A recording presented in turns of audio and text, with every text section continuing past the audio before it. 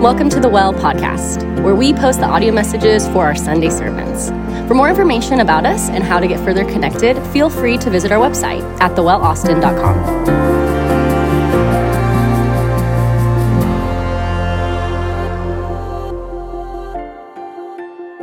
Howdy, y'all. My name is Ryan Banks. I am a covenant community member here at the Well.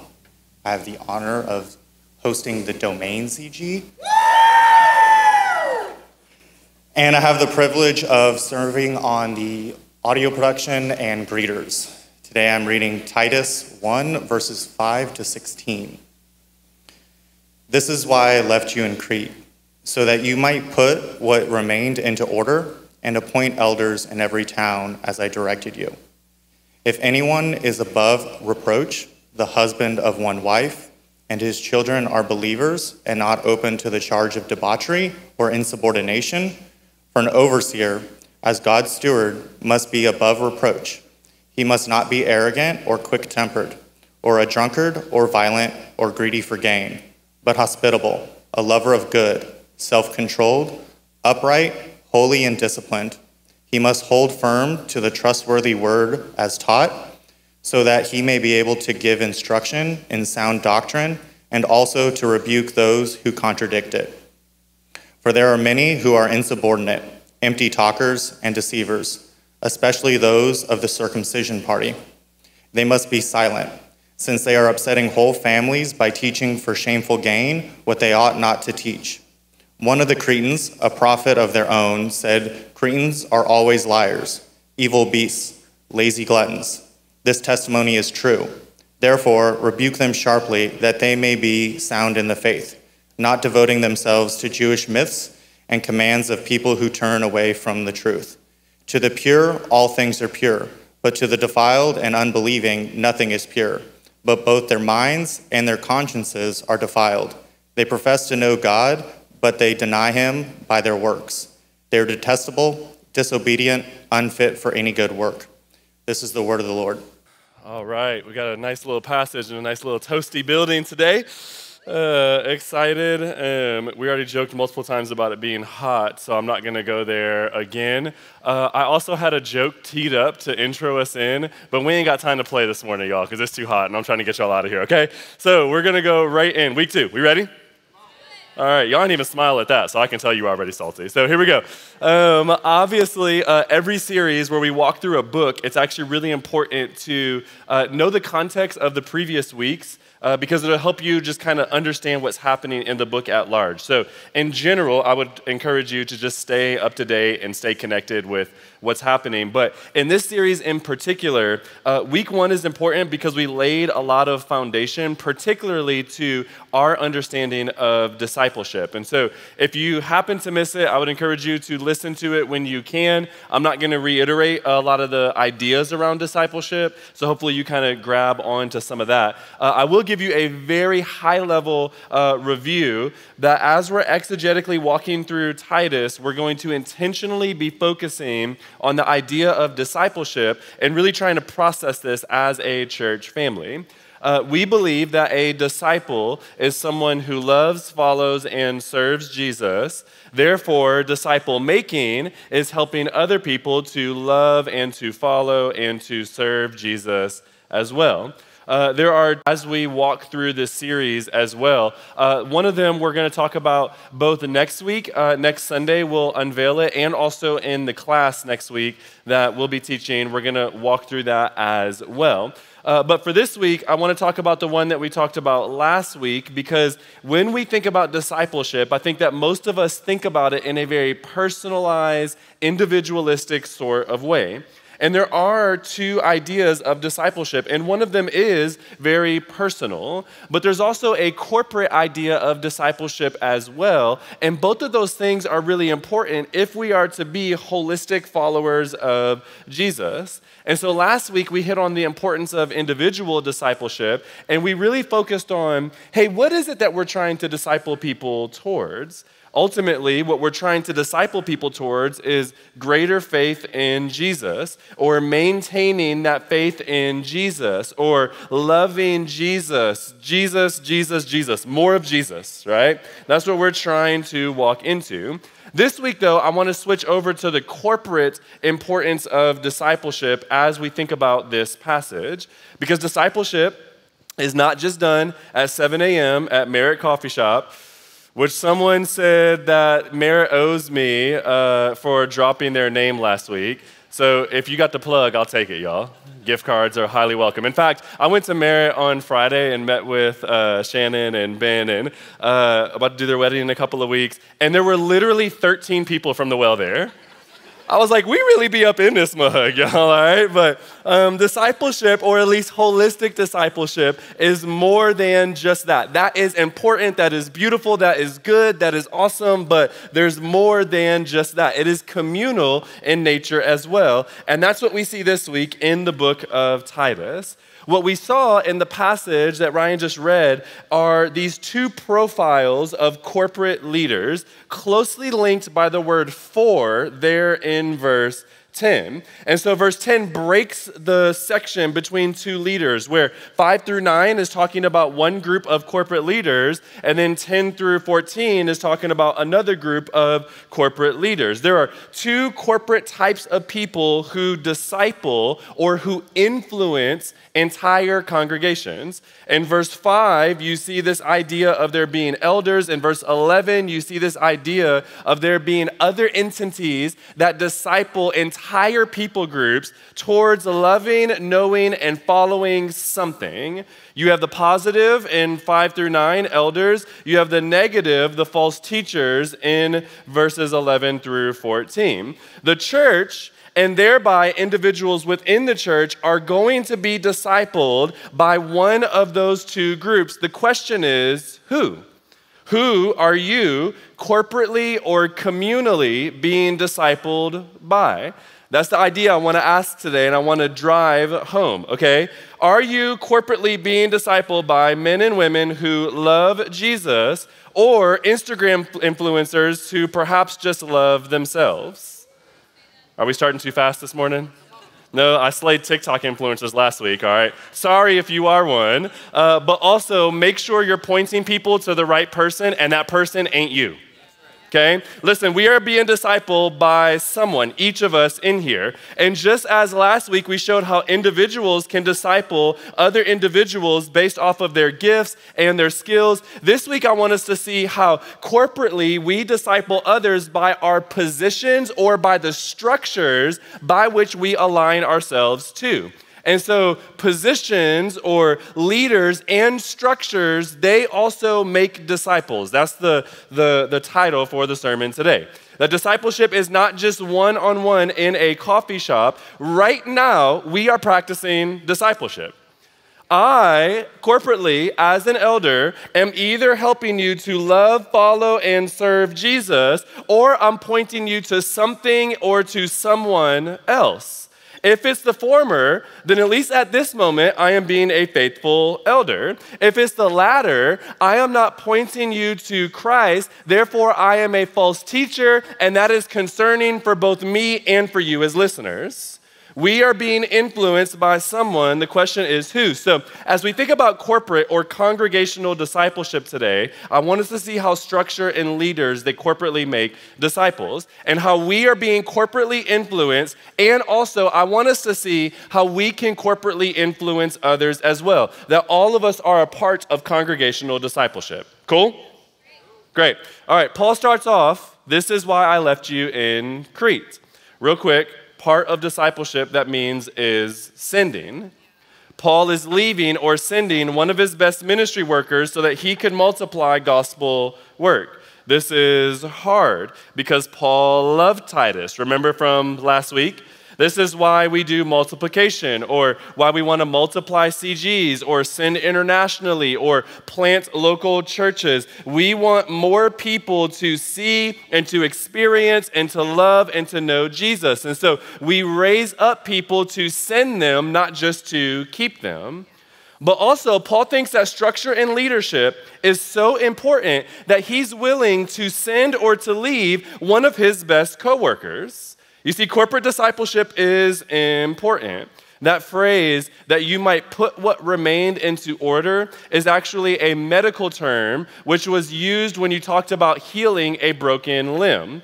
So back in the day, they didn't have x-ray machines and all sorts of medical jargon that I don't know because I ain't go to school for nothing like that, okay? But they have all the fancy equipment, and so what would happen if you would break a limb is that they would put you in a splint, they would try to put it as close to a line as possible, and then over time, they would hope that those bones would refuse back together. In fact, we still do the same thing sometimes today. That's the word that's being used here. Put a splint that it may be put back together because something was broken. This is actually a really cool thought because that means the setting in the right direction is something that is necessary so that over time there would be health. This is not surgery that instantly heals, meaning corporate discipleship and leadership takes time. You see, sometimes we want the church to be perfect 10 days after we offer a suggestion for improvement, and then we grow impatient, not realizing that sanctification takes time. Shoot, even look at our own lives, right? Like, it took years for certain things to be smoothed out inside of me, and there are still other things that have a long way to go, and I'm assuming the same is true about you as well. And so this takes time, but the structure of the church and the leaders of the church are supposed to be bringing healing to the broken limbs of the church that the church might be whole. That is the idea here of what leaders are supposed to do. They're supposed to be helping the church better love or serve or follow Jesus corporately. Now, let me say this real quick about leadership. I believe it has fallen on hard times in our culture, and in some ways, understandably so. We've seen many public figures, even within Christendom, that fail to represent Jesus, which we'll talk about more in a second, but then we tend to be slow to trust leaders, and because of that, we tend to not really want to follow them. But godly leadership is one of the ways that God has established for his church to be corporately discipled, because as you'll see in a second, you are going to be corporately discipled by someone. It is not, are you being publicly influenced? It is, by whom are you being publicly influenced? If godly leaders that can help you better love, follow, and serve Jesus, as we'll see in a second, as we look at their lives and learn how to imitate them, this is a beautiful thing. If it's by the latter, by the world, then you are going to be led astray. Let me set up the godly leader real quick and why this is really important. First of all, elders are shepherds, not CEOs. They love and they care for the sheep, not try to become the next best institutional organization and then call it a church. In fact, Paul gives why he thinks that these main things that the corporate leaders should be doing, why they're important here in a second. After giving a few of the qualifications, which we'll get to, he says, for an overseer. Okay, so the reason that the qualifications I'm about to give are important is for, or because, leaders are God's stewards. Now, leadership may be a trigger word because we think about it in an American context and we've seen it done poorly. And so you and I are swimming in a Cretan or in an American context, and we mistakenly apply poor examples of leaderships onto a healthy church. But what if that leader actually really loves Jesus? And what if the structure of the church is genuinely designed to help you better love, follow, and serve Jesus? Can this not be the most important thing actually for your spiritual health? You see, a steward is nothing more than a servant. It is someone who cares for somebody else's property with the utmost respect because they know that they're accountable for the way in which they give that thing care. You are the temple of God, the property, if you will, of God. You have been purchased with a price, and leaders will give an account of your soul before God on that great day, Hebrews 13:17 tells us. You see, God cares so much about you that he sent his son and spilled his blood that he might purchase you. Elders and leaders of a church are very simply stewards. They are servants to try to help you grow in your relationship with Jesus. So who is it in your life who is constantly thinking about your soul and bringing it before the throne room of God and constantly talking to you about God to try to help you to love God? That is why being involved in a local church is so important. If you're not, then trust me, the world and your flesh are going to draw you away from God. You need people in your life who are thinking about your soul to encourage you to run towards Jesus. You need people who will care for you and who will point you towards Jesus. You need a spiritual covering by which the enemy cannot then assault you, and that spiritual covering are local churches according to all New Testament theology. This is God's means of redeeming the world to himself. And so biblical leadership is beautiful because a steward is ultimately, family, simply a servant. Like, who in here doesn't want to be served? Right? Not like I'm dancing, it's like, ooh, you got served. Not like that, right? Like we mean in this model, okay? Like if it's like, hey, I'm your leader, so do what I tell you to do, sure, that's whack. Nobody wants that, okay? But if it's, hey, I want you to love Jesus, like how can I serve you? How can I encourage you? How can I rebuke or challenge you? How can I exhort you or get underneath you to lift you up that you might better love Jesus? This is a good thing.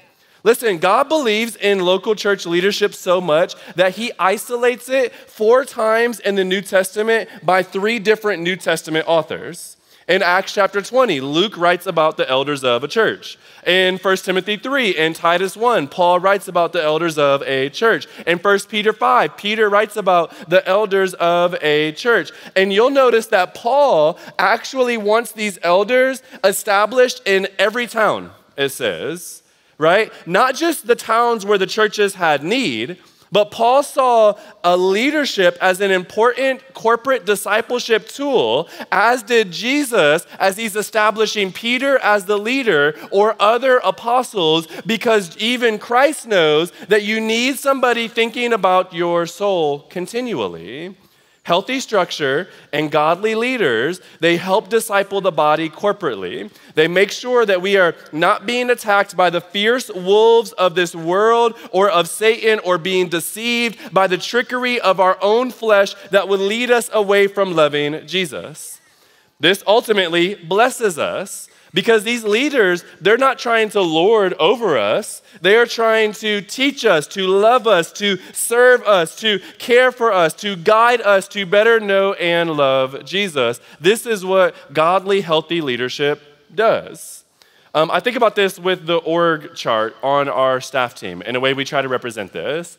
On our staff team, we have our org chart flipped upside down. And so Jesus is at the bottom of our org chart. The elders are above Jesus. I am above the elders, etc. Because in our understanding, the best and highest leader is actually the one that serves the most.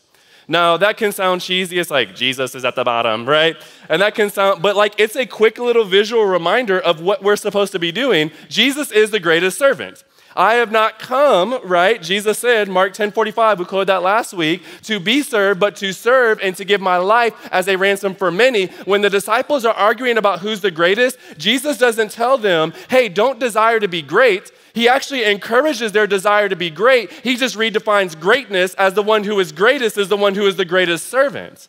Desire to serve God's people. If you desire position so that you can coddle your insecurities, you are desiring it for the wrong reason, saints. But if you desire it that you might better serve and love and sacrifice and even die for the bride of Christ, this is something beautiful. And as we do that, then you are encouraged as a body, as you do that even in your small communities, your corporate communities of 2 or 3, there is a life that comes from that, y'all. We need to be serving one another. I'm all off my notes and it's hot in this mug. Let me get back here, okay? Listen, our jobs are important, right? To do what it takes to help you to love, follow, and serve Jesus. So a leader's job is to serve and lift up others around them, which when this is being done well, then the whole church, verse 5, is put into order. It begins to grow crooked limbs straight. It begins to grow crooked limbs, you and I, broken bodies. It begins to orient us straight again when this is being done well. Do you see the importance of this? Okay? This is why, to the characteristics of these leaders, it seems like God is more interested in the character of a leader as opposed to the gifts of the leader.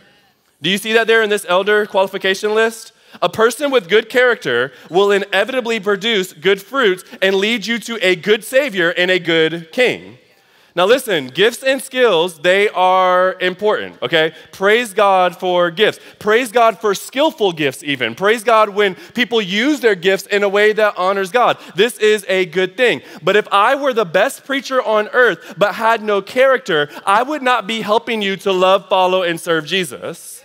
In fact, I may be repelling Jesus to you, hence why so many of us have church hurt. There's people with high skill and no character that makes us fall out of love with Jesus, right? Corporate discipleship matters. The character of the congregation that you are involved with matters more than the flashy experience of a congregation that you can only momentarily see with your eyes. Hello, we preaching. I know it's hot, right? Listen, a lot of flashy things that look good, once that veneer and the shine wears off, they're really rotten to the core, y'all. Are people helping you love, follow, and serve Jesus? Is there a fire in the gut of your leaders that loves Jesus and will do whatever it takes to help you do the same? This is a good thing to submit to when that exists. Be careful, though, who you are following. Do those people have character? Here, Paul tells us that leaders and those who we follow must be ones that have reputable character, because they corporately influence us towards Jesus. It disciples our limbs to health. Now, in the past, we've done a sermon on the elder characteristics, and we broke each of them down, talked about why they're important, what they practically mean, etc. Today, we're focusing more on why those characteristics are important. So if you want to look at what those characteristics are, go back to our series in 1 Timothy. We did it a while ago, so you can go be scrolling, all right? But go back there and you'll see why we did these. These characteristics are important in corporate discipleship, though. But that's why you'll notice, look in verse 6, that the first few qualifications, it focuses on others, and those qualifications, the words and the length of them are drawn out. There is more language and there is more words given in verse 6 than in the other ones, because the leader's primary responsibility is not towards organizational leadership, it is towards loving those who are closest around you. And this will produce the best discipleship for the church at large. Now, Paul then lists out 5 negative things that an elder should not be or do, and then 6 positive things that an elder should be or do. All of these characteristics, or at least most of them, like you see on the screen there, they're character-oriented, right? The only ones that aren't, I tried to highlight. The parentheses is mine, by the way. That's not in the original Greek, okay? I'm like, I don't know if that one's character or not. It might be character. It might be some skill or something. But almost everything Paul is talking about, of those multiple characteristics, almost all of them are character-oriented, because that helps us to love, follow, and serve Jesus, y'all. So listen. If your CG shepherd is like this, if the elders that you know, if the staff team that you know, if the friends that you know, if they model things like this, then I would encourage you to genuinely thank them, because they're likely influencing your faith way more than you realize. Now, these are the positives, the elders. However, not everyone is like this. Some of these cats, spiritual leaders included, are out for their own gain.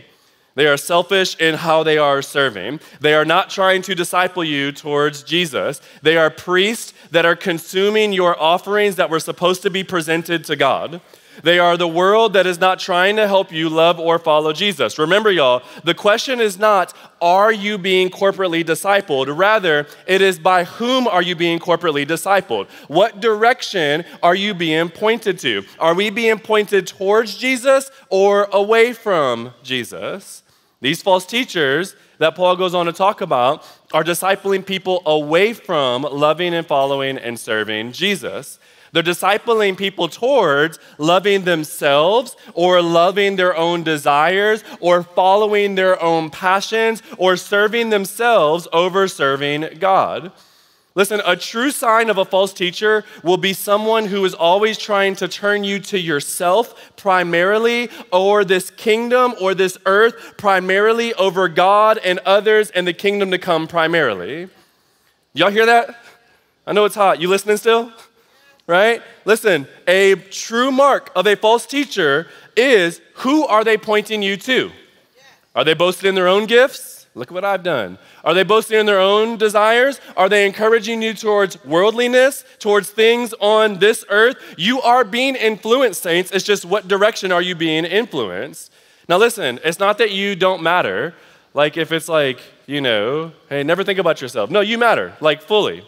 Okay, you are the image of God. And good teachers will tell you this. But we are called to also consider others as more significant than ourselves. When we do this, true life actually springs out both for others that we are influencing and for ourselves as well. And so good teachers teach you to love others even more than you love yourself. False teachers get you to focus mainly on you, and this will turn the spring of your heart into a muddy ravine in the long run, y'all. Think about this analogy with me, okay? If your heart are like streams of water, and if you only focus on yourself, you never have other people pouring into you, and you never pour out into others, then you kind of turn into this like pond, right? And ponds, over time, they just get mossy and green, and they get little like frogs jumping all up in them. And some of us got frogs jumping all up in the soul of our heart, right? However, if there is a stream coming in and a stream going out, then it continually flushes that pond, and all of a sudden it can give life, not just for that body of water, but also where that body of water is going. So if you focus primarily on yourself, and if that's the people you are listening to, you're going to turn into a dead body of water that will not breathe life for others, y'all. But if you're a stream that goes and that blesses others, you are going to encourage others. That's why leaders lay their lives down, because they're the main ones showing us that this world is about giving to others, not just giving to ourselves. This is the importance of the leader. Notice, false teachers, they don't just deceive others, verse 16, they also even deceive themselves. So they don't think what they're teaching is wrong. They're convinced it's right, y'all, or else they wouldn't be teaching it. Right? So we have to question, what kingdom are they building up? The kingdom of this world that will perish, the kingdom of self, or the kingdom of God? Is it building up others? Who are these false teachers pointing you towards? Notice Paul's emphasis in verse 11. He says the commands of the people who turn away from God. There are these Jewish myths. There are the people of Crete. There are all these corporate entities that Paul is talking about there. Meaning, we are more influenced by corporate entities than we realize. We think that we are not being corporately discipled, but we are, y'all. Look at all of the entities that could be influencing us. Think about how many things that you think are right simply because you're American, right? But they're unbiblical, and you don't even see it because you are being corporately discipled without even realizing it, saints. We are being corporately influenced, y'all. We are hardwired to follow because God created it inside of us that we might follow Him towards life-giving waters. But in our fallen nature, we are prone to then follow after the wrong things. We are corporately made to follow. Who are you following? Once again, y'all, we have to be careful here. Look at what else he says. He says the circumcision party is one of the people that you can follow. That is not some blatantly clear satanic party, right? Like, in case you're thinking about following people who just blatantly worship demons, that's not what we're talking about here. The circumcision party, they were like Christ adjacent. They looked like they were following the right thing. And so therefore, it is not always easy to spot false leaders because these people are professing to know God, but you will know a tree by its fruit. What type of fruit is it producing? That's why the character of the leader is so important, y'all. Right? Listen, we did a whole sermon on false preachers and false teachers in 2 Peter about a year and a half, 2 years ago. I would encourage you to go listen to it because it's a way by which we can discern who these false teachers are. They're not always easy to spot. In fact, false teachers and false prophets primarily have bad works that make you follow them, but really good words that confuse you. So it's not just somebody's words that are false, it's somebody's character and action, because that is what you will ultimately produce as well, saints. And look, it says they're upsetting whole families. You see that there? There's a corporate deceit that's having a corporate effect on others. Like entire bodies are being influenced by this, which is interesting because Paul then gives them a corporate solution to this corporate problem. Bad teaching in the culture, then form a team that can help defeat this, right? In case I haven't hammered this point home enough already, let me give you one more thought before we learn how to apply this, okay? I'm saying the same thing like 15 times, very intentionally, because I think that we think we're gonna get this right, and we often don't, y'all. We follow the wrong things, okay? Think about this. This might be helpful. Think about corporate discipleship in a negative, and maybe it will help you see why it's so important in the positive, okay? How many people do you know, maybe yourself included, that has church hurt and perhaps even walk away from the church and therefore walk away from often their spiritual health because of bad church leadership and bad church structure?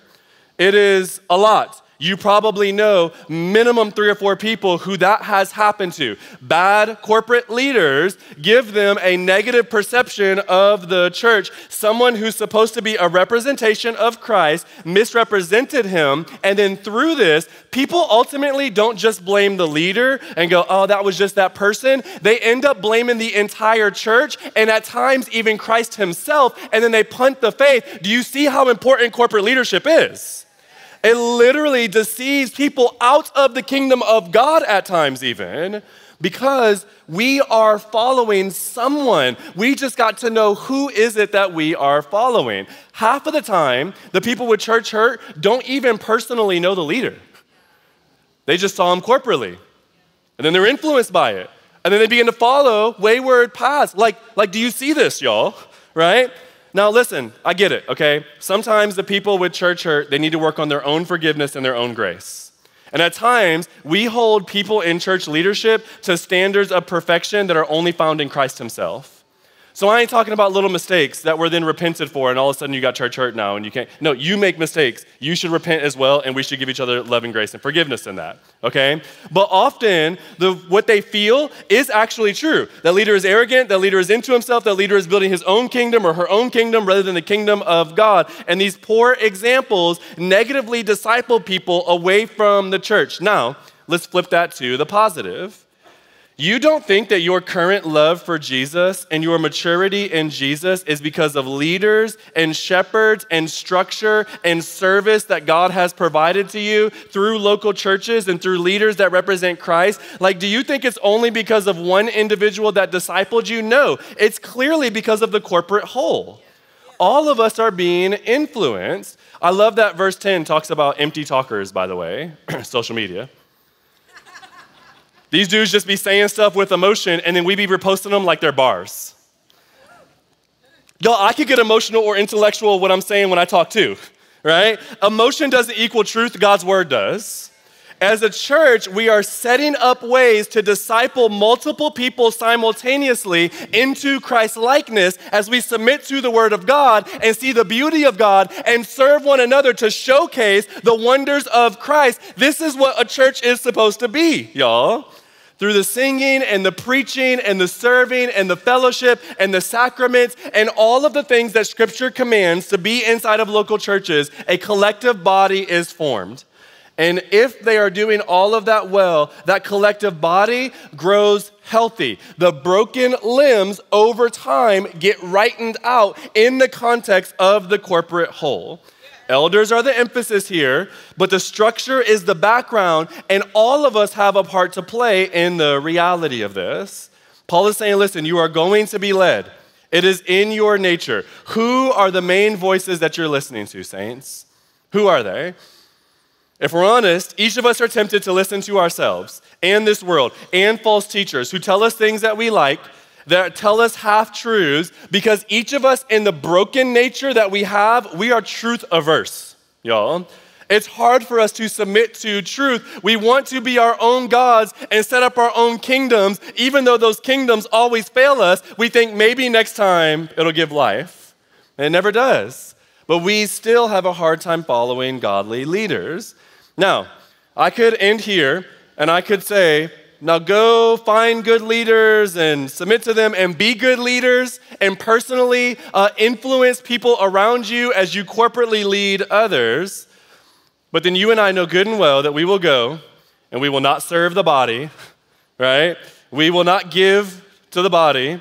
We will sin against the body. We will become the very false teachers that we just turned a nose up to. You and I are so quick to do that as well, y'all. It's so easy. And so there needs to be a deeper motivation than just go listen to good leaders and be a good leader. And that is where our true and better elder and shepherd, Jesus, steps in.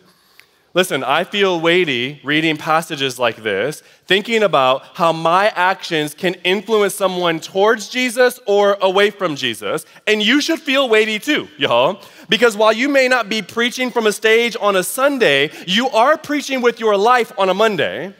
And people are influenced one way based on how we live. But Jesus' actions can redeem the brokenness of every human leader that has ever existed, y'all. You see, family, Jesus had every right truth to give. He never spoke a lie. He was the very word of God. Yet Jesus was silent before the wolves, even though he was truth himself. Paul says, silence the false teachers. But Jesus goes before all of these false teachers and then starts being treated like one and becomes silent himself. Mark chapter 15, verse 57. And some stood up and bore false witness against Jesus. And the high priest stood up in the midst and asked Jesus, have you no answer to make? What is it that these men testify against you? But he remained silent and gave no answer.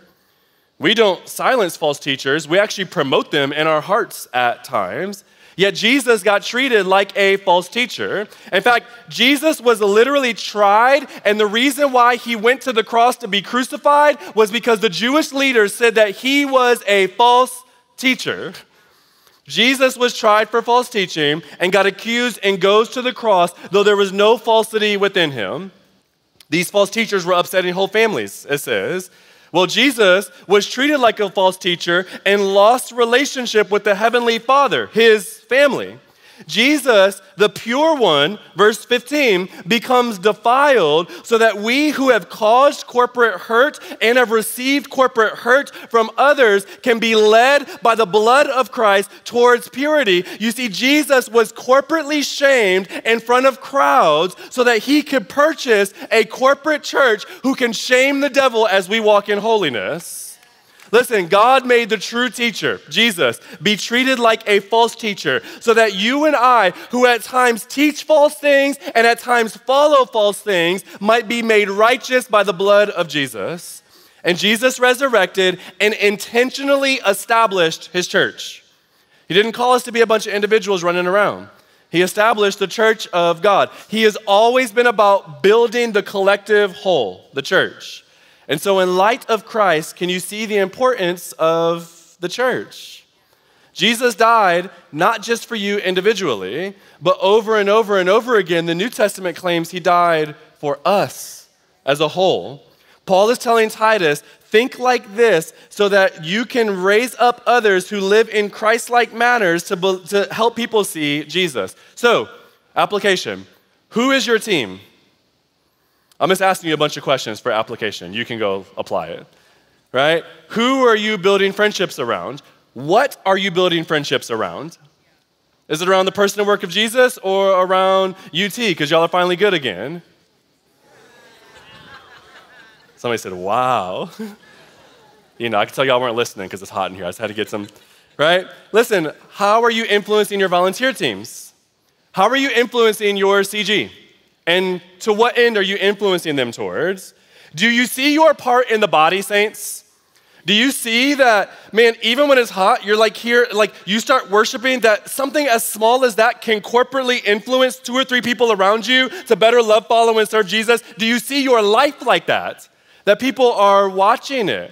That while the elders are meant to lead, yes, ultimately everyone is meant to lead, because Christian leadership is simply service, and all of us are called to serve. We are each corporately influenced in each other. Who are you influencing people towards? Are you using your gifts to build up? We need you. I told you last week, like 20 times, how I cried like 10 times at the baptisms, right? Like over and over, because that was influencing me towards loving Jesus. We are stewards of God. Maybe we are stewards over different things, maybe not over an entire church, but you're a steward nonetheless. So whether you have 5 talents or 1 talent, God expects you to use that to multiply the church, to encourage a collective whole towards better loving and serving Jesus. As we learn to point to Jesus, the communal body is formed into Christ's likeness. I, saints of God, I desire more of Jesus. I really do. And I need you to help that. And also you need me to help you. And also we need each other, because that's how the body of Christ is formed. So let's grow in holiness. Let's continue to look like Jesus. Let's have character like these leaders. Let's model Christ. Let's serve Christ. Let's love others like Christ, that Christ might reign in our lives until Christ returns or Christ takes us home, because it is for Christ that we do all of this. Amen? Yeah. Amen. I love you guys. Y'all are troopers. I'm hot. I just lost 5 pounds. All right, let's pray together. Okay, let's sing and then go to our AC'd cars.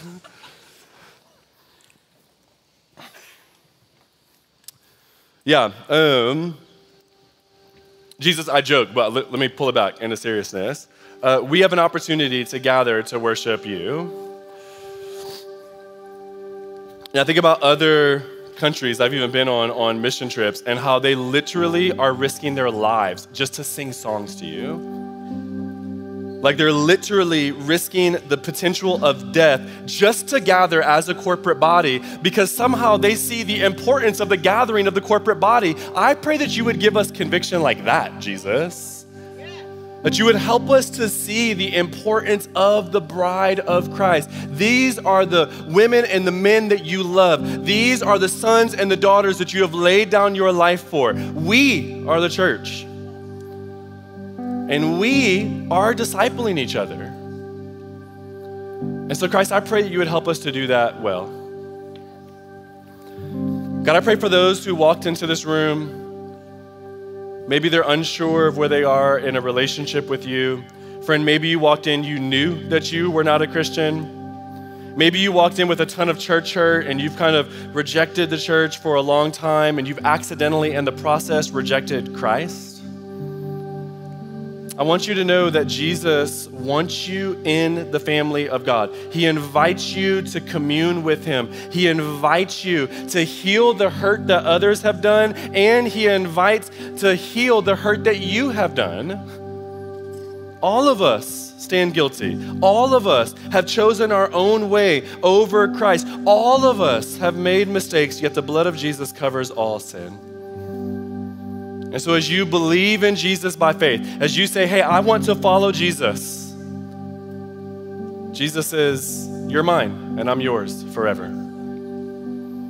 So I pray that people would walk out placing their faith in you, Jesus. Friend, don't walk out of here without considering eternity, relationship with Christ. And Christ, I pray for each of us who have made that profession of faith. Jesus, I pray that you would help us to love the church, to lay down our lives for the church, to recognize how we are either corporately influencing others or to realize how we are being corporately influenced. Help us to submit ultimately to people that would help us to love you more, Jesus. I thank you that you have made us followers by nature, because ultimately that's the reason that we can choose to follow you. So I pray that each of us would choose to follow you again, even today, Jesus. We love you, Christ. We thank you. We thank you for your goodness. We praise things in your beautiful name, Jesus. Amen. Hey everybody, thanks so much for listening. If you want more information about us or how to get further connected, please visit our website, thewellaustin.com.